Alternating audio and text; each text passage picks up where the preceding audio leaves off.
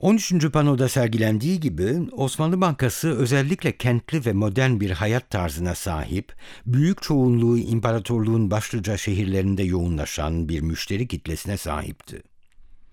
Bu kitlenin yaklaşık yarısı başkent İstanbul'da ikamet etmekteydi.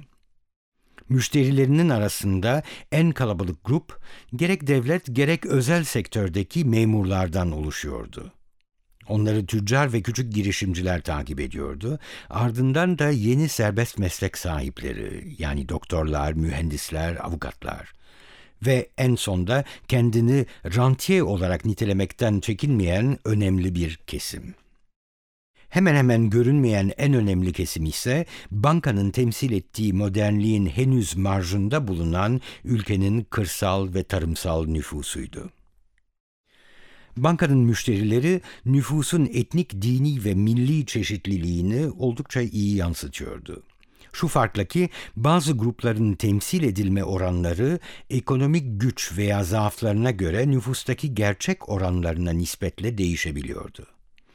Mesela nüfusun ancak %1'ini teşkil eden yabancılar bankanın müşteri kitlesinin %15'ini oluşturuyordu. Yerli gayrimüslim nüfus da nispeten güçlü bir şekilde temsil ediliyordu.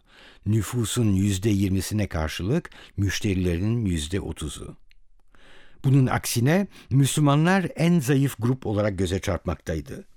Nüfusun 3/4'ünü oluşturdukları halde müşterilerin sadece yarısı bu kesimdendi.